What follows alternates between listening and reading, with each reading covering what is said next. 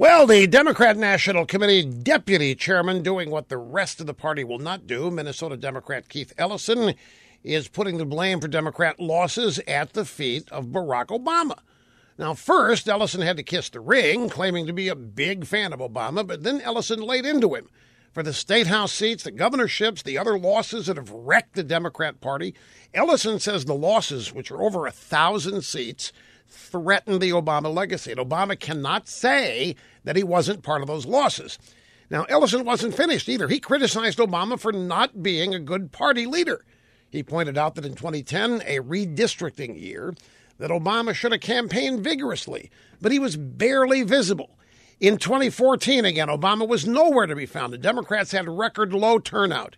He's great at getting himself elected, Ellison said, but not so great at working closely with Congress or raising money for state races.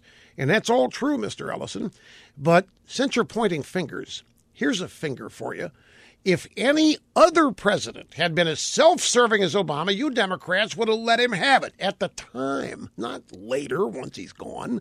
But no, for 8 years you protected Obama from any and all criticism. And we all know why.